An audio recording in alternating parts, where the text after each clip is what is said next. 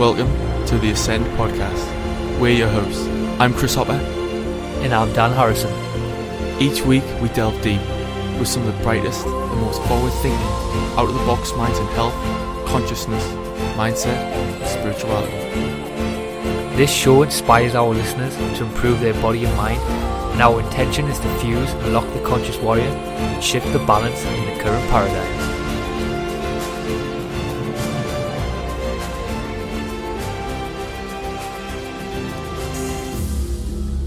Culture of ours, the last 100 years, we've just learned to devalue dreams.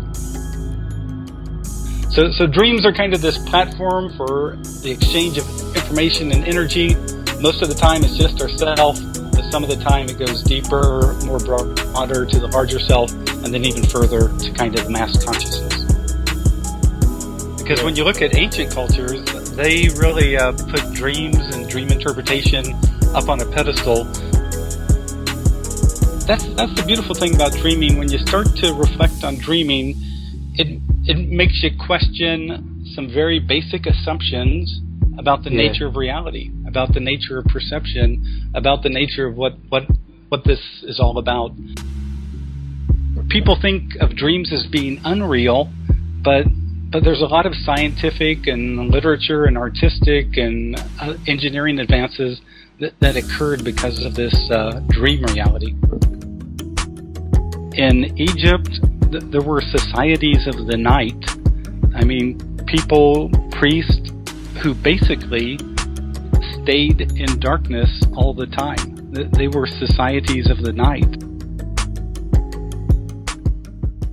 Hey, what's up everyone? In this episode of the Ascend Podcast, we're joined by Robert Wagner to talk about the dream state. This was such a really fascinating conversation, and me and Chris have both been wanting to delve into this important topic for a while now. And dreams have always been something that I've tried to wrap my head around, and I really do find them so fascinating. However, all through my life, I've always encountered so many conversations with people where they'll tell us about a dream that they've had, and they don't really question what it is, and they'll just shrug it off as if it was nothing. It's just a dream, that's what they'll say. And then I always reply and I'll say, oh, is it just a dream? But I think a lot of people are just so quick to just dismiss a dream because they think that this reality is different, but maybe it's not. How do we really know that we're not sleeping right now? This is an interesting angle to think about, and the beauty is we really don't know anything. So within this podcast, we covered everything from what dreams are, do they hold any significant meaning to us? We talked about the cultural implications and why maybe many people don't even question the dream state. We touched on the correlation between DMT and dreams. We discussed the nature of reality. And we even talked about the ancient civilizations and why they paid so much attention to the dream state. Anyway, this is a packed conversation and really even made me think even more about the dream state. And Robert will definitely be coming back onto the podcast very soon, as throughout this podcast there was so many different spins and angles we could have took this conversation, and there were so many other questions I wanted to ask him. So we'll definitely cover some more of them on the next instalment with Robert. But just before we jump with this podcast, I'd just like to say thank you so much for all the kind messages in regards to the last episode we done on the Seasons of Life mindset, and all the other Seasons of Life as well episodes we've done so far. We're so glad that all them episodes are really resonating with so many people, and we really look forward to doing more of these other episodes in the future. So also, please don't forget to leave a review of the podcast and just let us know what you think. So anyway, without further ado, Robert Wagner.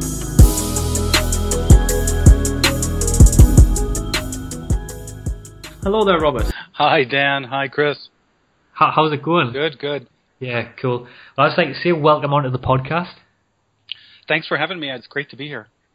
Yeah, definitely. I mean, we've both been really looking forward to this one, haven't we? Oh, yeah. And dreams have always been something that's we've both tried to wrap our head around, and I really do find them so fascinating. However, I've encountered many conversations with so many people where they'll talk about a dream and they'll just they'll not really question what it is, and they'll just shrug it off as it was nothing. That they'll say things like it's just a dream, and then I'll always say oh, is it just a dream? But I know as well that you've probably encountered the same conversation as well on probably many occasions. It seems like in this culture of ours, the last 100 years, we've just learned to devalue dreams. Because when you look at ancient cultures, they really put dreams and dream interpretation up on a pedestal. But in this current culture, we devalue dreaming. So, I don't know if it's because of Freud and kind of talking about dreams being kind of day residue and wish fulfillment and all that kind of thing. Or there's been more recent scientists who have said that, dreams are just the junk of the mind or the mind on psychosis. So I really think that as a culture, we've really devalued dreams. We don't investigate it. We don't recall it. People are busy.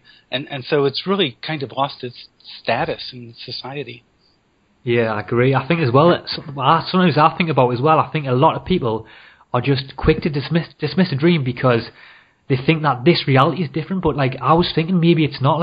How do we even know that we're really not sleeping right now? I know that's going quite deep, but I've been actually thinking about that question in my head for quite some time, and I mean that's been a huge thought process in my head. Sorry, and we really don't know. Exactly. There's a great story by a Taoist dream master, Zhuangzi, who from China, and he was the one who wrote a story about one night he dreamt that he was a butterfly, and he flew around and did this, that, and the other, and everything he saw from the viewpoint of a butterfly. But in the morning when he awoke, he wondered, is he dreaming of Zhangzi? Is his real identity a butterfly? And he's dreaming of Zhuangzi or something else. So it does make you wonder, when you start to get into dreams, and especially someone like myself who gets into lucid dreaming where you become consciously aware in a dream, then that adds a whole new layer to the whole viewpoint of how is dreams different from reality, and is dreaming just a different type of reality, and could we be dreaming now? Wow. Yeah. I think this is exactly what the podcast is all about, going deep straight away, no messing about. Robert, something I'd love to know your thoughts on is, what do you think dreams are? So I've been paying attention to my dreams ever since I was a little kid, and I've had dreams just all over the place, so all types of dreams you can imagine. But when I really sit down and think about it, I think the best way of talking about it is that dreams are kind of like a platform or a stage, and on this inner stage or platform is where there's an exchange of information, there's an exchange of energy, and if you ask me where that information and energy come from, sometimes it's various layers of the self talking to itself, and so your emotional self needs to talk to your body self, so they can work things out and get on the same page. And so they use dreaming as a platform or a stage for that to happen. But all the layers of the self do this. And then if you want to take it further, it seems like when you get deeper into dreaming, you see that there's a larger awareness, that you're actually in contact with a larger awareness that understands you, kind of the self with a capital S, as Carl Jung might say, and it gives you advice on occasion and that kind of thing, if you're smart enough to pay attention to it. And finally, I think there's a level of dreaming that's really kind of like almost a universal mind, where we have dreams that are about the whole organism, the whole everything, all the aliveness. And sometimes you see that in dreams that occurred before 9/11. Before 9/11, all sorts of people were having dreams about some horrific event. And it was interesting to see that it was around the world. It was kind of like a universal mind. So dreams are kind of this platform for the exchange of information and energy. Most of the time it's just ourself, but some of the time it goes deeper, more broader to the larger self, and then even further to kind of the mass consciousness. Wow, that's amazing. Wow, I think it is fascinating. It's when we really do look at dreams and really do think about them and what dreams are. And I really think there's also this beauty to the dream, and that is the unknown. And there is a beauty to chase the unknown of the dream as well. Exactly, and I think that's the thing that captures people who are into dreams. You know, if you have a precognitive dream, or if you have a clairvoyant dream, or if you have a dream visitation where someone who's deceased shows up in your dream and gives you some information that later you can verify, there's kind of that beauty in the unknown, the mystery of dreams, like, how is this happening? How can this be? And that's what I think really captures a lot of people's interest in dreaming. Yeah, definitely it is. There's an amazing beauty to it as well. And I really don't understand, but I think it is. It's so interesting. Like when we do think about it, and even if you think about the correlation between our current reality that we even perceive, and dreams as well. And I think in a way as well, sometimes I like to think about, and I try to wrap my head around it, but I like to first come from the perspective and first try and think and understand that everything's just an experience. And I really do feel like these experiences are what make up our existence as well in a way. And I really feel like maybe if you think about maybe both our reality and dreams are maybe nothing more than experiences that our conscious is having, maybe. I don't know. It's interesting to think about. Yeah, no, there's the phenomenologist, Husserl and all. And the phenomenologist basically took the viewpoint that they just went to the thing itself. And so waking experience is an experience. The dream is an experience. And how are they different? Well, they might differ on some levels, but they're both experienced realities. And so that's the beautiful thing about dreaming. When you start to reflect on dreaming, it makes you question some very basic assumptions about the nature of reality, about the nature of perception, about the nature of what this is all about. So I think that's a good point. It's all experience. But one experience we pay attention to, and the other experience we immediately forget, most of us, and go on our way.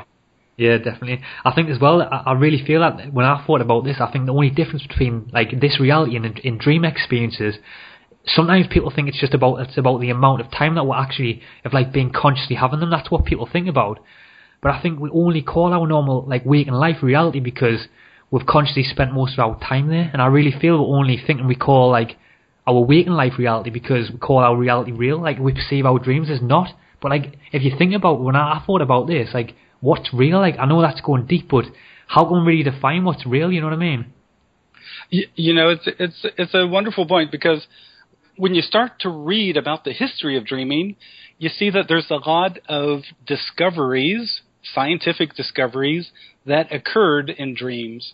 And there's a lot of literary works and musical works, like Paul McCartney. He woke up one night because he was hearing in his mind the music to Yesterday. And, wow. And he jumped out of bed and he ran to a piano and he started playing the music down so he wouldn't forget. And during the day, he would ask all his friends, he'd play the music for him, and he'd say, "Whose music is this?" And they'd go, "It's your music. We've never heard this before." And finally, he put some words to it, and out came the song Yesterday. But that music came to him in a dream. There's stories, books like Dr. Jekyll and Mr. Hyde that came in a dream to Robert Louis Stevenson. Frankenstein came to Mary Bysshe Shelley in a dream. But then there's works of science like the Mendeleev and his chemical or his table of periodic elements, I think that's what they call it, came to him in a dream. He said he had to just make a couple minor changes. Well, there's a Nobel Prize winner, Otto Louis. He figured out the chemical transmission of nerve impulses and won the Nobel Prize for it. But he said it occurred to him in a dream. He figured it out. And when he accepted the Nobel Prize, he just encouraged everyone to pay attention to their dreams. And so that's the interesting thing is, people think of dreams as being unreal, but there's a lot of scientific and literature and artistic and engineering advances that occurred because of this dream reality. Yeah, I think all of them are brilliant examples of us unlocking our creative consciousness, really. And I think that's something that's fascinating, is how we are dreaming right now. We have no idea the experience we're having during the dream. We're not sure if it isn't quote unquote real. These people have made their life out of a dream, and I think that's fascinating. And because something else I actually think, Robert, is these people through this dream like a lot of us right now don't even know if we're in a real dream, and it's only until we like really wake up. Whereas like these guys have like waking up and really use that dream as the whole experience. That experience then becomes life. That's fascinating. Right. And I think when we realize we're just having a dream, like we just brush it off like we've been saying, but they don't. Like they understand the power of dreams, and like there is some significance in why we're actually dreaming. Oh yeah, you know, that's the interesting thing. So think about this. Every night, all of us dream about 2 hours. Some of us a little bit more, and that basically means 10% of the 24-hour day, you're basically in the dream state. Or after 11 years of living, 1 entire year has been spent in the dream state, and after 77 years of living, 7 years of that has been in a dream. And so if dreams are so important and such a fundamentally integrated part of our life experience, why is it that we ignore them and devalue them so much? And why is it that science kind of goes along with that and just, for the most part, completely or largely ignores dreams and dream work? It would really seem like this might be the missing piece that everyone's ignored for the last couple hundred years, and it really might be where the greatest benefit might be found if we finally started to look into it. Yeah, definitely, I agree. I think as well in comparison we're making the comparison that we make in our minds as well. I think we talk about like the way we talk about normal life versus dreams. It's such an interesting one because, say, I think as well with like the thinking that of like we're talking about before, thinking that the reality is real. Like we're associating real with like this existence, but only because in a way we think that we've spent most of our time in there, and it's probably only because we'll remember more of our waking life than we do like in our dreams. But I think in a way I thought about this to say that like our reality is real, like with just the evidence of time, it probably isn't enough to justify that, like justify it's real, like a real existence. But it's just more of a familiar one, maybe. Yeah, exactly. It might be the one that we're most familiar with, and therefore it seems the most real.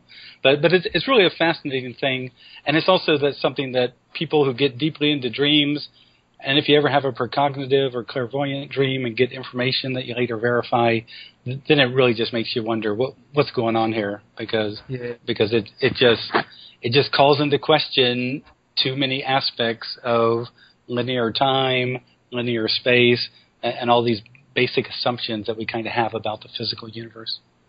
Mm-hmm. I mean, like the meaning of dreams, Robert. Like it's got to be one of the most fascinating topics of discussions like around the world, and like it certainly is. And like the answer to the question, like where do dreams come from, it like all really does depend on who you ask. Really, like I know some people believe like dreams are just like a byproduct of the brainwave activity, and that some even don't view any psychological significance meaning at all. But some argue that our dreams are a reflection of our deepest desires, and like other people believe that dreams connect us to a higher source. There's so many different aspects of it and different variables, and even people have been so fascinated by dreams for like thousands of years. In cultures around the world, like they've developed their own traditions to interpret dreams. It's so fascinating. Like, where do you think like the dreams come from? Yeah, so it really is interesting, because I remember William Dement was a famous dream researcher out in California, and so he was one of the first people who worked on rapid eye movement when they realized that rapid eye movement indicated that the person was dreaming and in the dream state. And even as a psychiatrist and a scientist and a very objective observer, one day he woke up from a dream, and in the dream he dreamt that he was at his medical doctor's, and the medical doctor was looking at x-rays of his, and then he walked over to look at him too, because he had been trained in medicine, and he saw that his lungs were full of lung cancer. And he says he remembers thinking, oh my God, I'll never watch my children grow up. I'll never, see them get married. I'll never have grandkids. And he just felt so crestfallen. And then suddenly he woke up. And he said from that moment on, he quit cold turkey.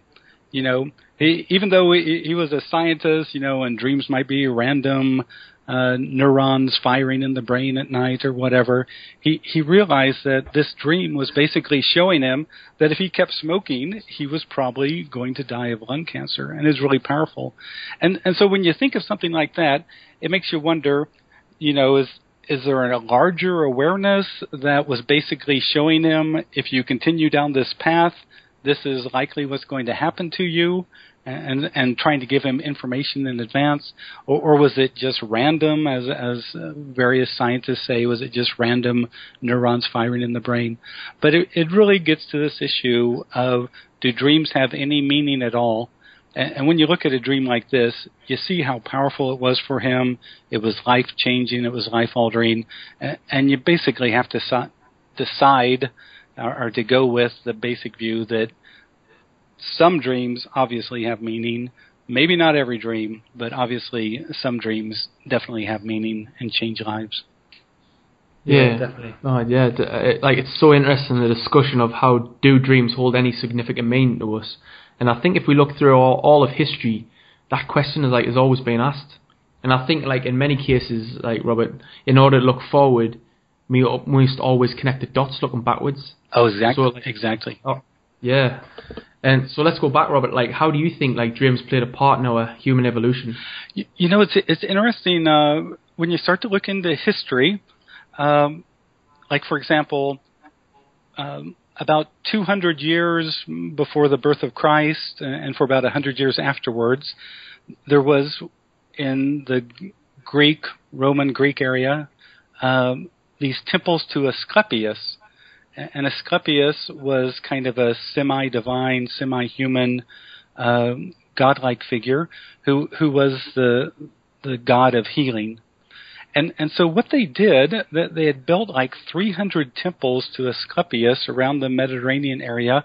And basically what happened was people who had ailments and diseases would come to these temples of Asclepius, and there they would go to have a dream.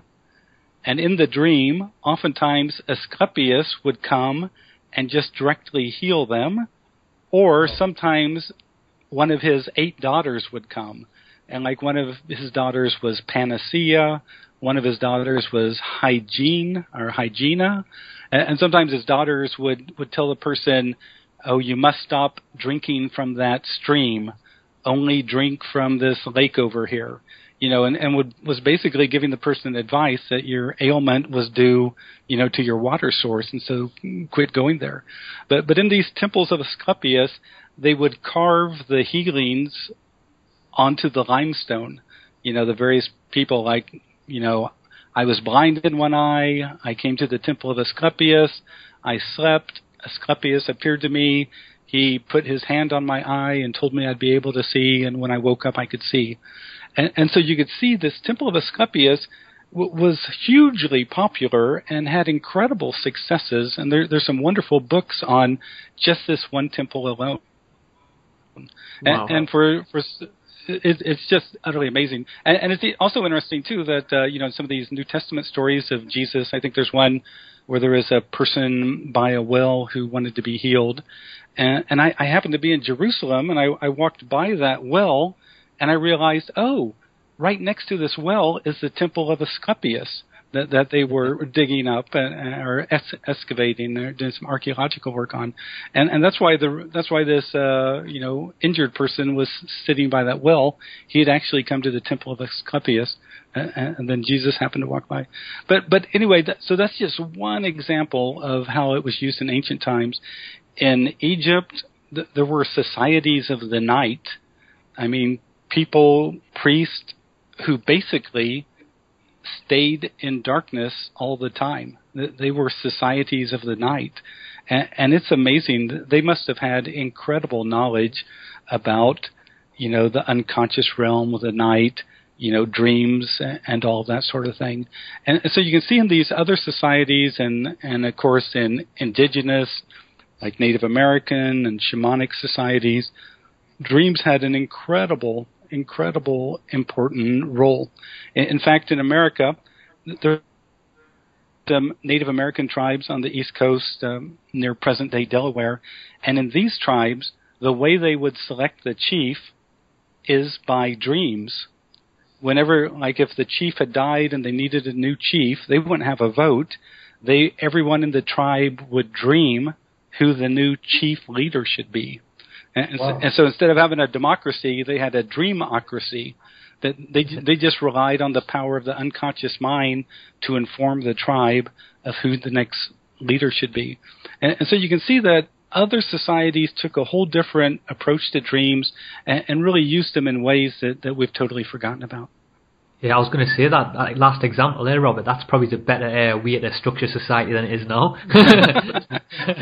Yeah, I think America could dream up some better leaders than the ones we'll have to vote for in November. So anyway, but it's interesting. It just shows that they had a whole different concept about dreams, and they used them for practical matters. And dreams were not just the fluff of the mind. Dreams were important. Oh, definitely. And it's so fascinating, like how these dreams have shaped the world through ancient cultures. Like the ancient Greeks, like Robert, they had like a deep understanding of dreaming. Like Aristotle, like he argued that meaningless dreams are a result of like one's physical and mental state, like caused by fears, desires, and even poor digestion. And like meaningful dreams, on the other hand, are thought to be dreams that predict one's future. Like it's so fascinating. Like another civilization I came across thought that the gods sent us dreams, and that nightmares were sent through demons, and that through dreams these are the only way to talk to the gods.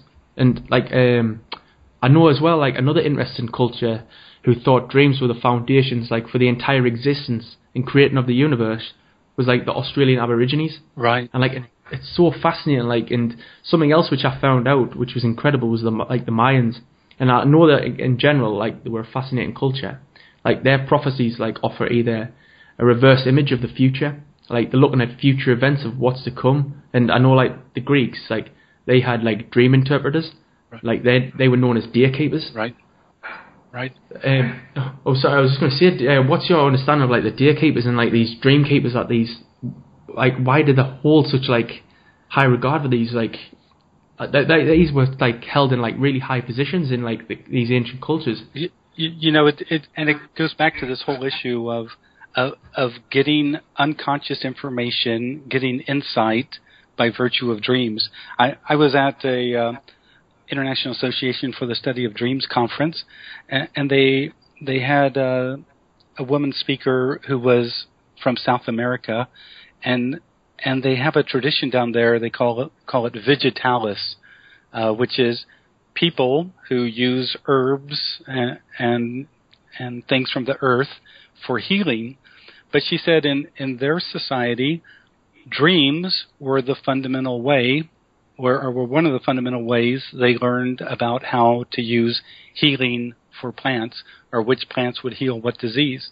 And then when you start to look at anthropological reports of visiting tribes in Amazon and places like that, all of them say, you know, when they ask them, well, how did you figure out that this plant would heal that disease?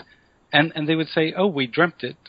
Or sometimes in an ayahuasca ceremony, they would get information about what plants would heal. But it really makes you wonder, you know, aspirin, I think, comes from the bark of a willow. What was the original source of aspirin? And it's hard to imagine, you know, some native person just sitting there trying, you know, 500 different plants to see which one, you know, would stop somebody's headache.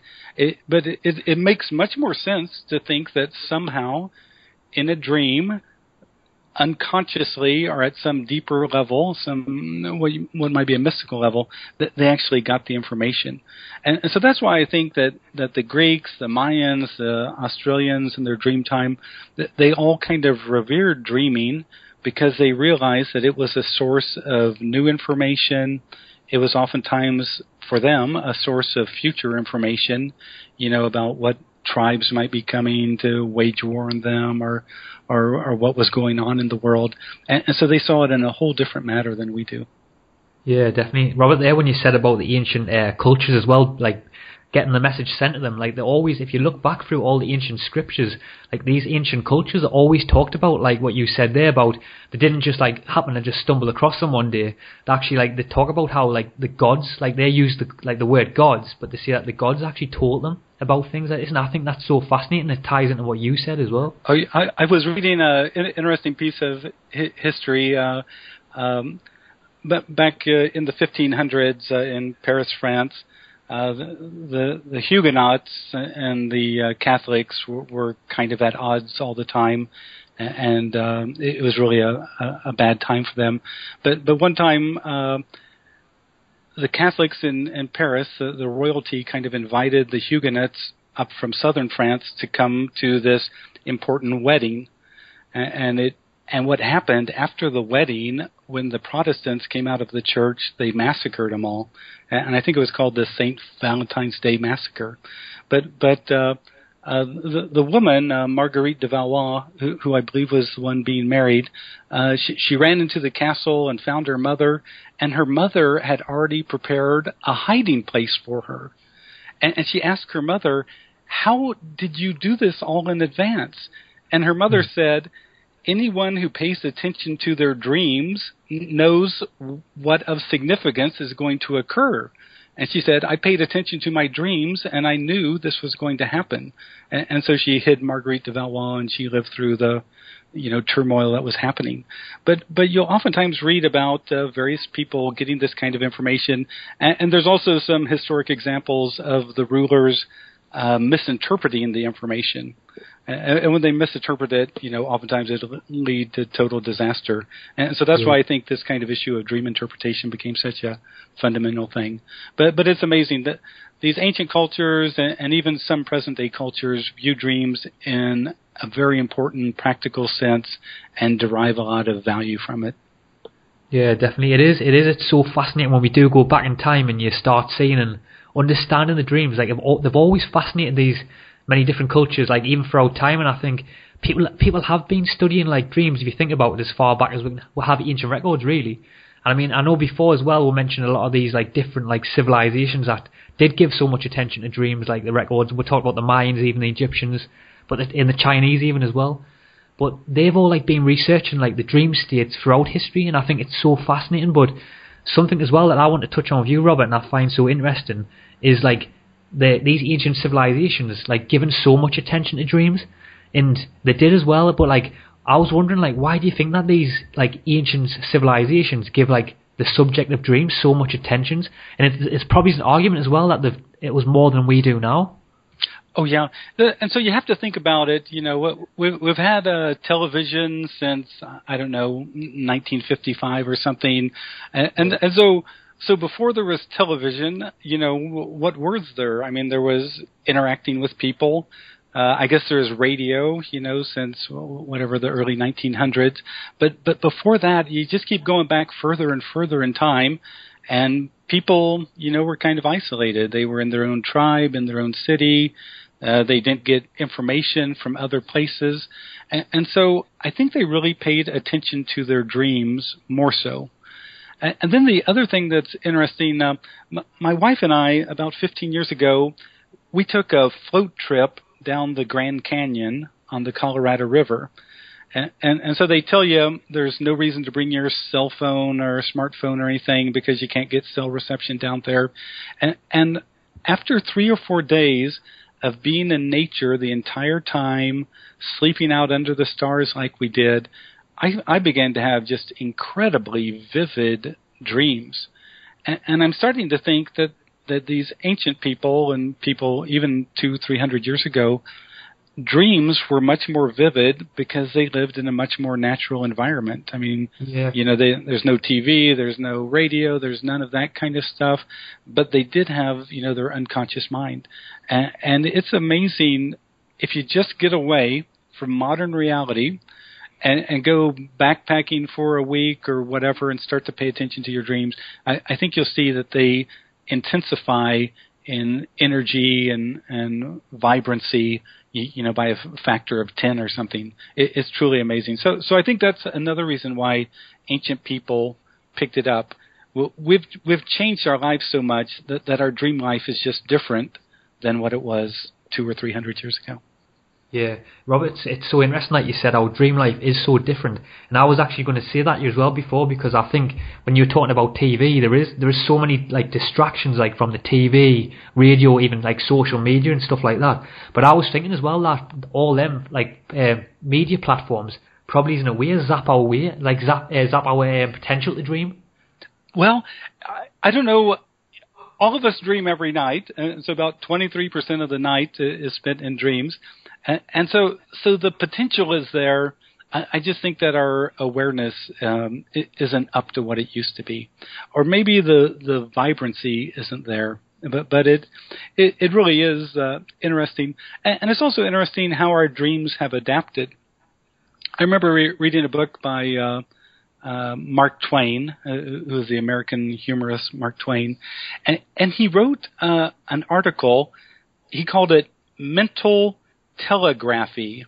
And so you have to remember, back in the 1860s and whatever, they used to telegraph quite a bit to send information around.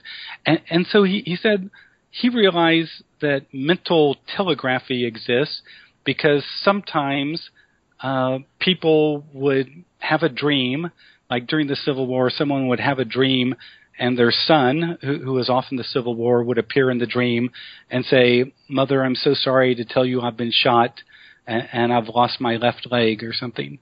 And then 2 days later, they'd get a telegraph, from their son on the front line saying, "I'm so sorry. I've been shot and I've lost my left leg and I'm recuperating in a hospital." But he called it mental telegraphy.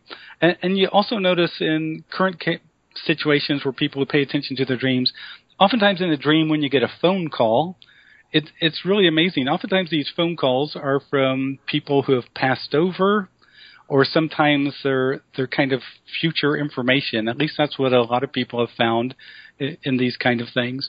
And now you have people dreaming about their computers or getting a text message and things.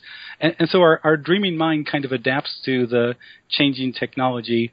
But it's interesting how it uses the symbols of modern technology to kind of adapt. Yeah, definitely. Before as well, Robert, when you touched on about when you said you were away in a different country, and you were like away in more of nature, like environment. Right. I wanted to touch on this with you because as well, not like obviously for me, not being like in a more nature environment, but something that I experienced was before I went to bed, I did about an hour's worth of yoga, which seems like quite a lot for a lot of people. But actually, by doing that practice for an hour, I felt that my dreams were a lot more clearer. And I was just wondering, I don't know if there is any research on it, but I was wondering, do you know any research in that area where they've incorporated some sort of form of natural movement or yoga before, as a practice to tap into deeper dreams? Right. Individuals have reported just exactly what you're saying. I don't think there's been any research on it yet. I do know that in certain, Eastern traditions, they highly recommend that people wake up at 4 a.m. and meditate. And then oftentimes in modern lucid dream science, they have the wake back to bed technique, which basically encourages you to wake up about 90 minutes before you normally do and stay up for 30 minutes, and then you're much more likely to have a lucid dream after that.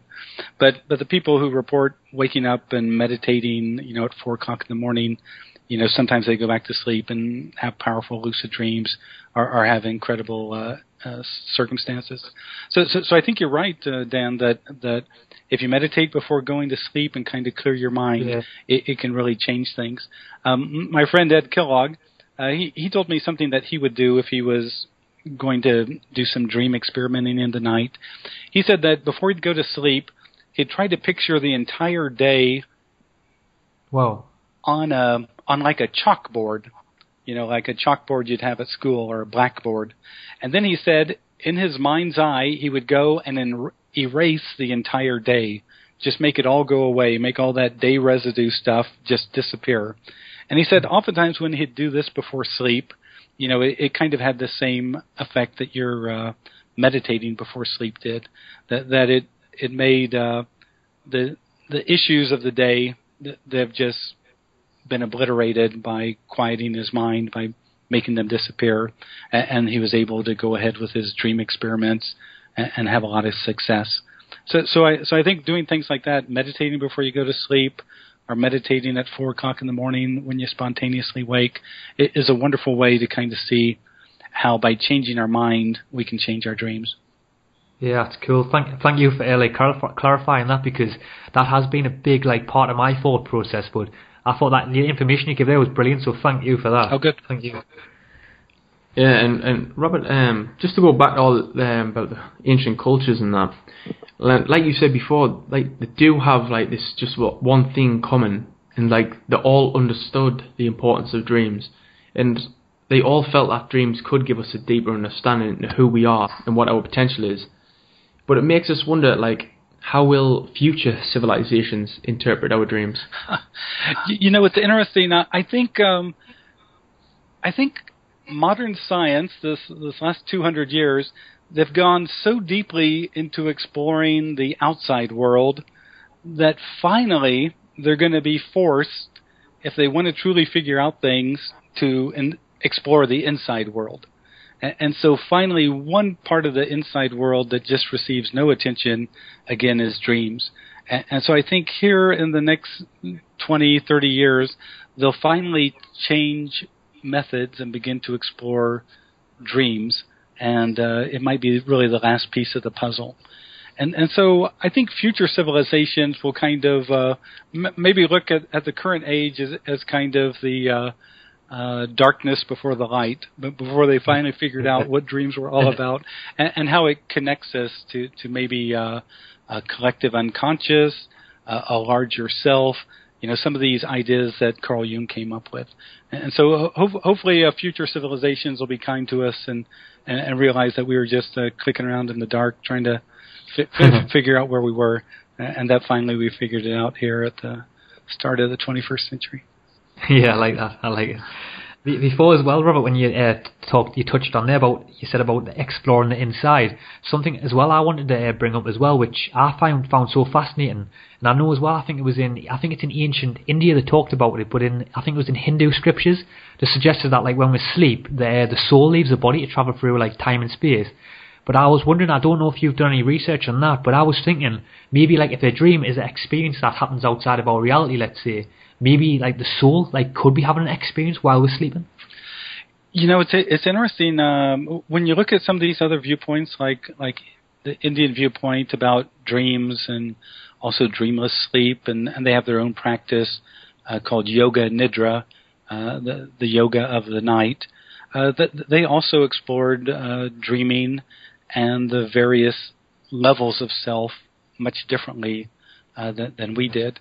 And so oftentimes you're right that they would say that the soul, or possibly that they might call it the Atman, is having their own experiences during the sleep state and might be connecting us with the source of all experience. And so yeah, these other viewpoints are quite fascinating. And even when you look at ancient Egypt again, not Egypt, Greece. In Greece, they had 23 different words that connect to what we would call soul or spirit. They have 23 different words for it. And the reason they have so many words for it, it's just that they were so fascinated by the different aspects of the soul or the spirit that they felt like they were interacting with, and sometimes in dreams. And so whether it's India or Greece or wherever, dreams do seem to give us insight that there might be a larger awareness, or that there probably is a larger awareness, and whether we call it the soul or the spirit or the Atman or whatever, it exists, and it's different than the waking ego self. Yeah, definitely it is. It is so fascinating how dreams, if you think about how dreams does correlate the soul, and I think the beauty is that all these ancient civilizations were trying to tap into that potential. But I was thinking as well, even just imagine if the soul was leaving the body, would that experience not be a dream? For instance, how do we even know that we're not sleeping right now? You know what I mean? But you have a good point, Dan, because I'll tell you, I taught myself how to lucid dream when I was 16, 17 years old. But about this, and so a lucid dream is a dream in which you realize within a dream that you're dreaming.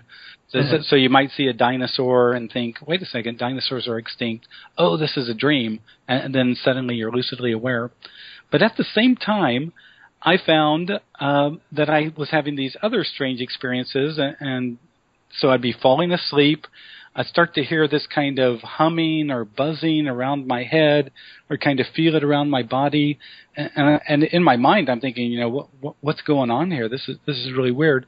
And then suddenly I would be able to view my bedroom from like 5 or 6 feet above my bed.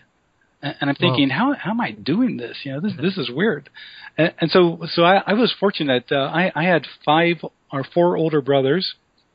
And one day I just happened to ask one of my older brothers if he'd ever had this weird experience with all this humming and buzzing and floating above the bed. And he goes, oh, yeah, you're having out-of-body experiences. And I go, really? And what's that? And he showed me a book by Robert Monroe called Journeys Out of the Body, which explained how this gentleman realized he was having these what people call out-of-the-body experiences. But in any case, they're definitely different than a lucid dream, but they are kind of make you realize on one level that awareness doesn't necessarily need a body to be aware. And you'll see this also in studies by remote viewers and things like that, that somehow, that somehow awareness apparently, seemingly can exist apart from the physical mechanism. But anyway, that's probably going a little bit further than you thought. But that's what happens when you start to explore dreams, is that then you begin to branch out into related items, and OBEs are kind of one of those related items. Yeah, I like that. I like that story actually, because first of all I just wanted to say what a cool brother, because I think most brothers would just be like, oh, shut up, go back to sleep. Yeah, I was really lucky, because what happens is if you go on to lucid dream forums now, you'll see people they'll put a post up, horrifying lucid dream. And so what it'll be, I was falling asleep and all of a sudden I began to feel this buzzing and humming, and then I was like floating out of my body. And I'm sitting like, where is the definition of a lucid dream? Where is realizing within a dream that you're dreaming? I mean, it doesn't even meet the definition of a lucid dream, but these guys are saying that they think it's a lucid dream, but actually it's an OBE. But of course everybody will learn as they go along. And thankfully I had a brother who was able to give me a heads up. Yeah, I like that. And before as well, when you mentioned that you said buzzing, it's so interesting, because I actually had a float tank experience, and I think it was my second float tank experience, and I actually had that same sensation where I felt it was a buzzing, and I instantly got this thought straight in my mind. And the thought that came in my mind, it said that I'm not my body. And that's sort of similar to what you said as well, but it was just so fascinating, I thought I'd bring it up. Oh, no, that's great. Yeah, a lot of people mentioned that in float tank experiences, and some of these deprivation experiences where they might put ping pong halves over your eyes and wrap you up so you can't sense anything, which is the same as a float tank. All of a sudden, people start to have these strange experiences, and the thought that my body's one thing, but yeah. I am not my body as a fundamental statement is really a beautiful thought. Yeah, and it actually takes a lot of understanding about your mind and body to really realize that, and that takes a lot of skill. So, well done for noticing, to be honest. Yeah, and also not to get too freaked out by it too, because I mean, our modern science just keeps telling us everything's material, everything's physical, there's nothing more to it. But dream, sleep, these experiences like this are giving us a whole new insight that there's more to what's going on here than just the physical. Yeah. Oh yeah. I mean, I remember most of my life, Robert, I've always had these vivid dreams where I'm in them, and I can remember them far beyond when I've woken up. But I think there's only been one occurrence where I've actually had a lucid dream, and that was when I was just dreaming I was in an airport, and then I just suddenly clicked in the dream. I was like, wait a minute, I'm actually in an airport, but this is a dream. I know I'm in a dream. And the weirdest thing was, right, and I said, I'm going to prove this is a dream. So I looked out the window, and I just seen a line of all these jumbo jets, and I just decided I'm going to turn them all upside down. So I just spun them and just landed and crashed. And it was like, wow, I'm in a dream. I'm in a real dream. So I started like, I messed with everything. I changed the entire airport. I was going through this wild thing. But then something really crazy happened, right? And I seen 6 people like sitting there watching us. So I was thinking, they're not in my dream. So I tried to change them, but I couldn't change them. And this was when the dream started getting a bit scary, and they started coming towards us, and more and more I tried to change them. I couldn't. Right. And actually, they were all becoming on top of us. And suddenly I felt so small, and I just said, I need to wake up now. I need to wake up. So I woke up, and I just couldn't move my body. I was in a complete sleep paralysis, and I was terrifying. And my girlfriend's looking at us, and I'm trying to scream at her, but no words could come out. And then suddenly I just forced my body up, and all I seen was the entire room was red, and there was like this vision like of this something black just right in the middle of the room was staring at us, and it was really creepy. The dream was like, it's just a dream I'm never going to forget, to be honest. Oh yeah, and that's another wonderful thing. This thing of sleep paralysis, and I'm a person who has sleep paralysis about once every decade. So I've just had it 4 times or something. But as you find that if you ever have sleep paralysis, so you're laying there in bed, you feel mentally awake and you feel like you're looking around or whatever, but your body is just paralyzed and just lying there in bed. And sometimes you have a feeling like something's sitting on your chest, or maybe there's someone in the room or something like that. And so it can be kind of scary, especially if you let your mind kind of run off with it and get freaked out. You'll make it even worse. But the thing to do, if you're a person who has sleep paralysis a lot, is normally you realize if you just move your little finger or your toe, if you can just focus on one part of your body and move it, then normally that's enough to break the sleep paralysis. Other people have told me that they have learned to relax. So if they start paying attention to their body or to their heart and just kind of relax, they can relax out of sleep paralysis. But then I read a book by a guy, Ryan Hurd, and his last name is spelled H-U-R-D. He's a guy I've met at the International Association for the Study of Dreams. But he wrote a book called Sleep Paralysis because he had it all the time. And he said actually he learned how to move from sleep paralysis into a lucid dream. And he said it's really quite easy. So let's say you're laying there, you have sleep paralysis, you can't move, and you're kind of a little bit freaked out. But he said, if you can do this, if you can just start to vividly imagine that you're flying over your house or a nearby park or a nearby lake, just imagine yourself flying over the lake, flying over the lake, flying over the lake. He says if you imagine it hard enough, then suddenly you'll find yourself lucidly aware, flying over the nearby lake. And so he said he learned how to use, kind of the power of his imagination to shift out of sleep paralysis and into a lucid dream. And that was one way that he figured out how to do it. But it's a great experience to have one lucid dream and actually, Dan, to flip over some jumbo jets and all that kind of stuff seems to suggest to me that you have a lot more potential in lucid dreaming or have some earlier talents that you're not aware of. But anyway, I hope you stay with it because it does sound quite amazing that you were able to pull that off the first time. It actually took me a lot of understanding of it well, because I was a lot frightened of it at first for a while. I didn't even want to tell anyone. Yeah. And eventually, like we was just talking about dreams, and I just mentioned it one day to them, and they said, "Oh, check this out," and I checked it out, and it sounded like sleep paralysis, and I read up everything about it, and I just thought, "Blooming hell, that is exactly the type of dream." So it was an interesting case. I was just going to say as well, Robert, I think as well, just to jump in, I think as well, I think what Chris was talking about there, and we're talking about all these different experiences, trying to contemplate in our minds, is this reality like a dream? I think at a certain point, people listening to this now will be thinking, well, if this is just a dream, what's the point? Just wake us up. But I think as well, something I thought about this, and I was just telling Chris about this as well, but I really think that the next step, if we do just think that in your mind, I think the next step is just to appreciate the dream, and I think you've just got to start loving the dream. And if you think about it, we aren't in this dream for so long So I think we've just got to like experience the dream. And if you think about it, if this reality is a dream, I know this is going deep, but we can even taste, we can touch, and we can have sex in this dream. And the thing is as well, what I thought about as well, the beautiful thing is that we're all in this dream together, which is so funny, and we can actually leave an imprint on other people's dreams in the future by doing good. So I said to Chris before, like, if this is a dream, what a dream.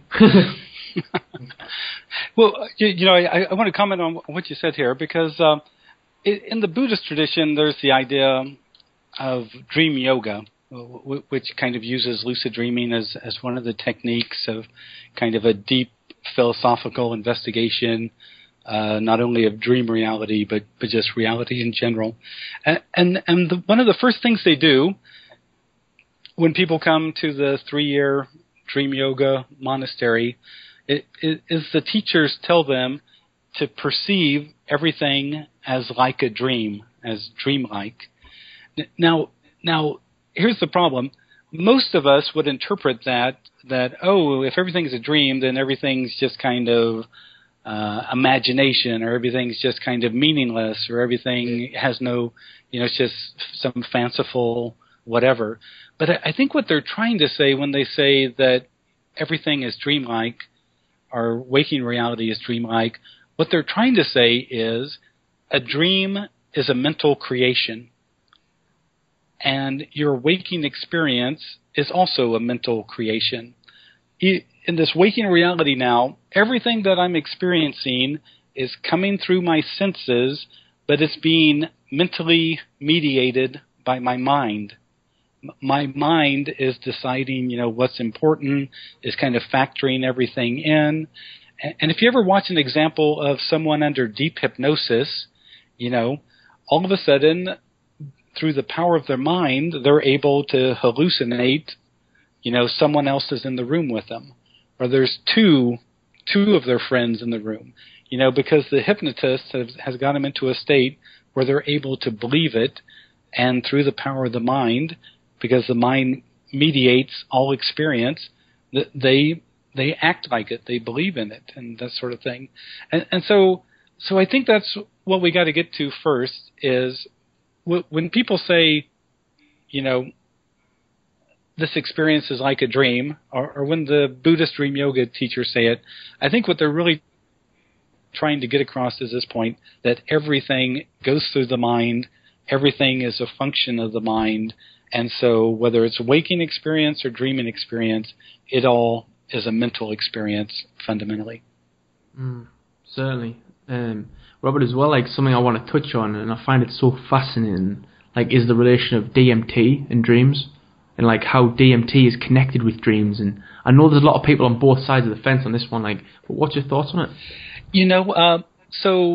So I'm not a person who's ever experimented with DMT, other than what my body is naturally producing, and so I don't have a lot of practical experience with it, but I have talked to some people who've told me about experimenting with DMT and some of the powerful experiences they've had, and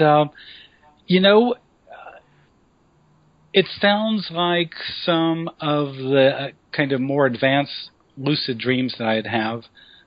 Sometimes in some of these more experienced lucid dreams, instead of interacting with objects and dream figures, I would interact with light or geometric forms.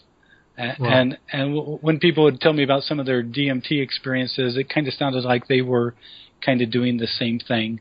So honestly, I don't know too much about DMT and what the actual experience is about, but I do know as you go deeper and deeper into dream practice, like lucid dreaming and stuff, sometimes you find a lot of commonality with some of these experiences, and it makes me wonder if they're kind of getting to the same source.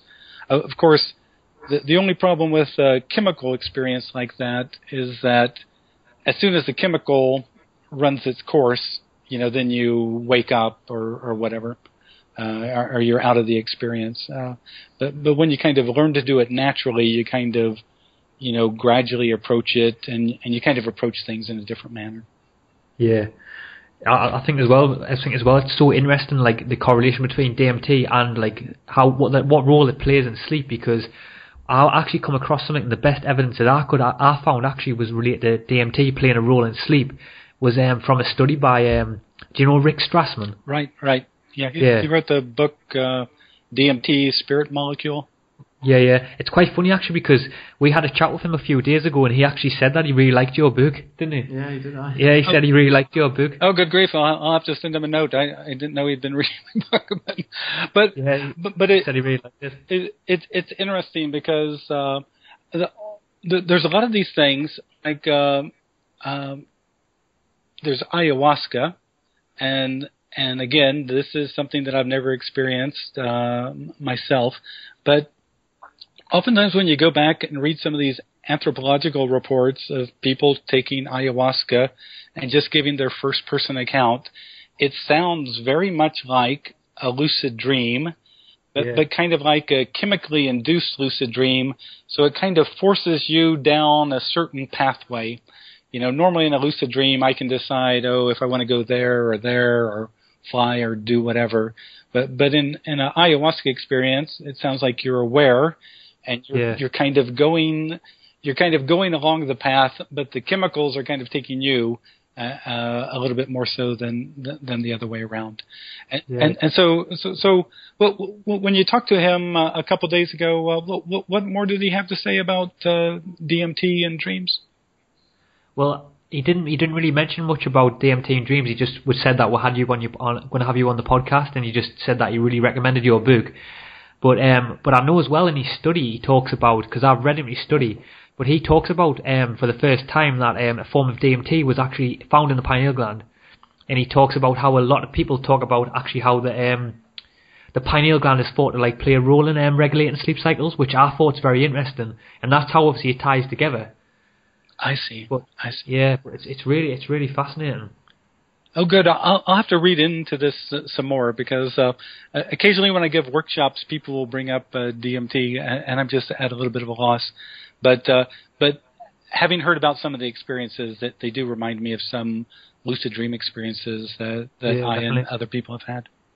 Yeah, it is. It's. I think it really is. It's so fascinating, and I really feel that there needs to be more research, and focus on dreams as well. I really feel that, and I know, obviously, I know as well. If you talk to many dream researchers, they'll probably just tell you that the current technology can probably only do so much. But I really feel in the current time there seems to be. I know we're talking about psychedelics and stuff, but in my view, there seems to be a lot more research even towards psychedelics, which I think's good. But I still think there needs to be more emphasis and more focus on dreaming. And I really think it's crazy how if you think about it, nearly everyone at some point, like we've been talking about in their lives, does dream. I mean, and if you think about it, it's right inside of us and it's right in front of our face. And I really feel that we're really a lot of people. I know we're going deep into it today, but a lot of people aren't really questioning it and looking for new research. But I was wondering, why do you think people aren't researching dreams really should be? You know. In this whole area of dreams, so there really hasn't been a good way of exploring dreams until the last 30 years or so, and the scientific discovery of lucid dreaming. Now that we have lucid dreaming, that we have scientifically validated that people can become consciously aware in the dream state and interact with the dream, now we have a way to kind of scientifically explore dreams from the inside instead of being on the outside. And so, but the other thing that makes it difficult, though, I think, and why people don't research it, is that whenever you're interacting with dreams, then pretty soon you're interacting with the unconscious mind. And this unconscious mind of ours is much more strange and curious and fascinating and bewildering than we give it credit to. I mean, a lot of people just kind of think of the unconscious as kind of the junkyard of the waking mind. Where does all your conscious experience go when you're done with it? Oh, you just toss it into the unconscious. So it's kind of like the rubbish heap or something like that. And so the problem is when people start to get into dream research and start to discover, that, well, wait a second, people are getting information outside of space and time in dreams. The other researchers just do not want to hear it. I mean, it totally breaks down the materialist paradigm that kind of science is largely built upon. And so researchers just almost hate to go there because it's kind of like guilt by association. All of a sudden, they sound like they're crazy people because they're talking about what happens in the unconscious. Now, the sad thing is, if they would read about what modern physicists are getting into, with things like quantum entanglement and the observer effect and all this kind of stuff, that they would see that there's a connection between modern physics and the nature of the unconscious mind. But most of them, they're brought up in the psychological tradition, and they're not brought up in the modern physics tradition. So anyway, as society, we devalue dreams. Dreams lead to the unconscious. Strange stuff happens there, and that's why a lot of scientists just keep their careers well away from the world of dreams and the unconscious. Yeah, definitely. Like, Robert, I think it's something that will be good, like, in the future as well, and maybe will help in the research of dreams, is the advancement in technology. And technology will get to a point where we can do some incredible things with it. But what do you think we may find out about dreams in the future?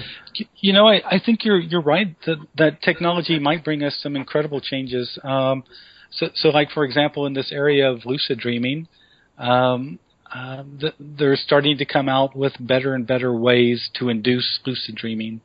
And so one of the gates is biochemical. They might be able to come up with better and better herbal supplements that might increase your likelihood of becoming lucid. So instead of it being just an infrequent thing that it might happen, once a year or something, that a person who really wanted to explore that path, could pretty much do it on demand.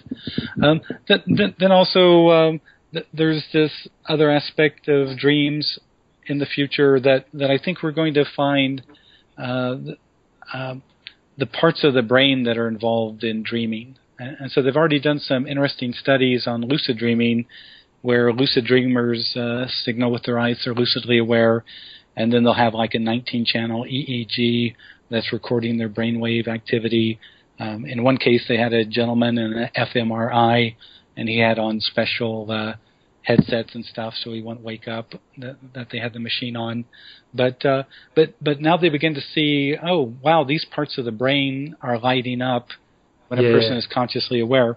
And so in one of the studies, the scientists called lucid dreams a hybrid state of consciousness, because the dreaming part of the brain and some parts of the conscious, normally wake part of the brain were simultaneously active. And they'd never ever seen a state of consciousness like that before, where the dreaming mind and part of the waking mind were simultaneously active. So I think in the future, dreams are going to bring us a lot of stuff. It's going to, if we get into lucid dreams more, we'll be able to access creativity. I think we'll be able to confirm that there's an inner self in there somewhere, a deeper awareness, a larger awareness. And finally, we'll be able to use dreams for like emotional healing and psychological healing and physical healing, which is something that the ancients were doing, but we'll kind of discover the scientific reasons of how they went about it. So I think there's a bright future for dreams. It's just we got to get there. Yeah, definitely. And the more we talk about this, the more we all are going to get there together, and that's what's beautiful about it. And Robert, I think it's so interesting, like all these angles and like different dimensions, like to the conversation on dreams or the dream state, like whatever we want to call it. Like, and we could all really like geek out on this stuff all day. Like, it's so fascinating. But I think we'll wrap part one up for today, like, and it's been a great conversation. But I think when you do next come back onto the podcast, we'll dig more into lucid dreaming or the state of being more consciously aware. But if you could just let the listeners know where they can find your work, and if they maybe want to delve deep into your book and work before you next come back onto the podcast, please. Yeah, so to read more about my books, just go to my book website, lucidadvice.com. So that's lucidadvice.com. And there you can read about my books and also see what kind of online workshops I'm doing or some of my talks. Like I'll be out in Ireland like October, the last weekend in October here in 2016, doing a workshop on lucid dreaming. Also, we have a free online magazine that my friend Lucy Gillis in Canada and I have created the last 15 years. It's called the Lucid Dreaming Experience. And so if you go to dreaminglucid.com, you can find the current issue of the magazine plus about 10 years worth of issues. And in that magazine, we interview experienced lucid dreamers, we get articles, and then we also just let our readers submit their own lucid dreams, because the more you read about lucid dreaming, the more fascinating you find it. But that's how to keep track of me. And Chris and Dan, it's super great to be talking to you, and I look forward to talking to you again about lucid dreaming. Yeah, definitely. We kind of wait to dig back into your mind again, because it's been an absolutely amazing conversation today. It certainly has. It's been incredible. But thank you again so much for your time. We really do appreciate it. Thank you. Okay. Thanks, guys, for taking time out your day to boost your consciousness. But guys, we really need your help. If you're loving the podcast, please pop over and leave us a review and tell us what you think. And also, don't forget to head over our website at ascendbodymind.com and check out our amazing gallery of other great episodes.